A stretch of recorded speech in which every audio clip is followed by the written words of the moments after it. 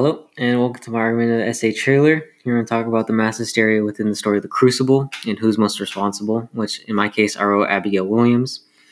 And the process I went through is I gathered lots of information supporting my claim, and then I found evidence, claims, and then I decided to argue the other side's case into why she's not responsible, and then I made counter arguments for that.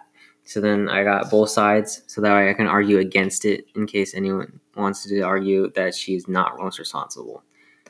And then I asked for some proofreading from someone like my friends who I trusted that would actually give me honest feedback. And yeah.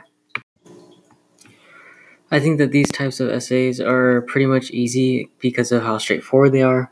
Wasn't challenging at all. What made it so was because of the examples and quotes that I had lined up ready to support my argument. And then based on the rubric, I think I achieved the 1112.1a, which is introduce precise, knowledgeable claims, establish the significance of the claims, and also 1112.1b, where it develops claims and counterclaims fairly and thoroughly, supplying the most relevant evidence for each while pointing out the strengths and limitations of both in the manner of anticipates an audience's knowledge level. And yeah.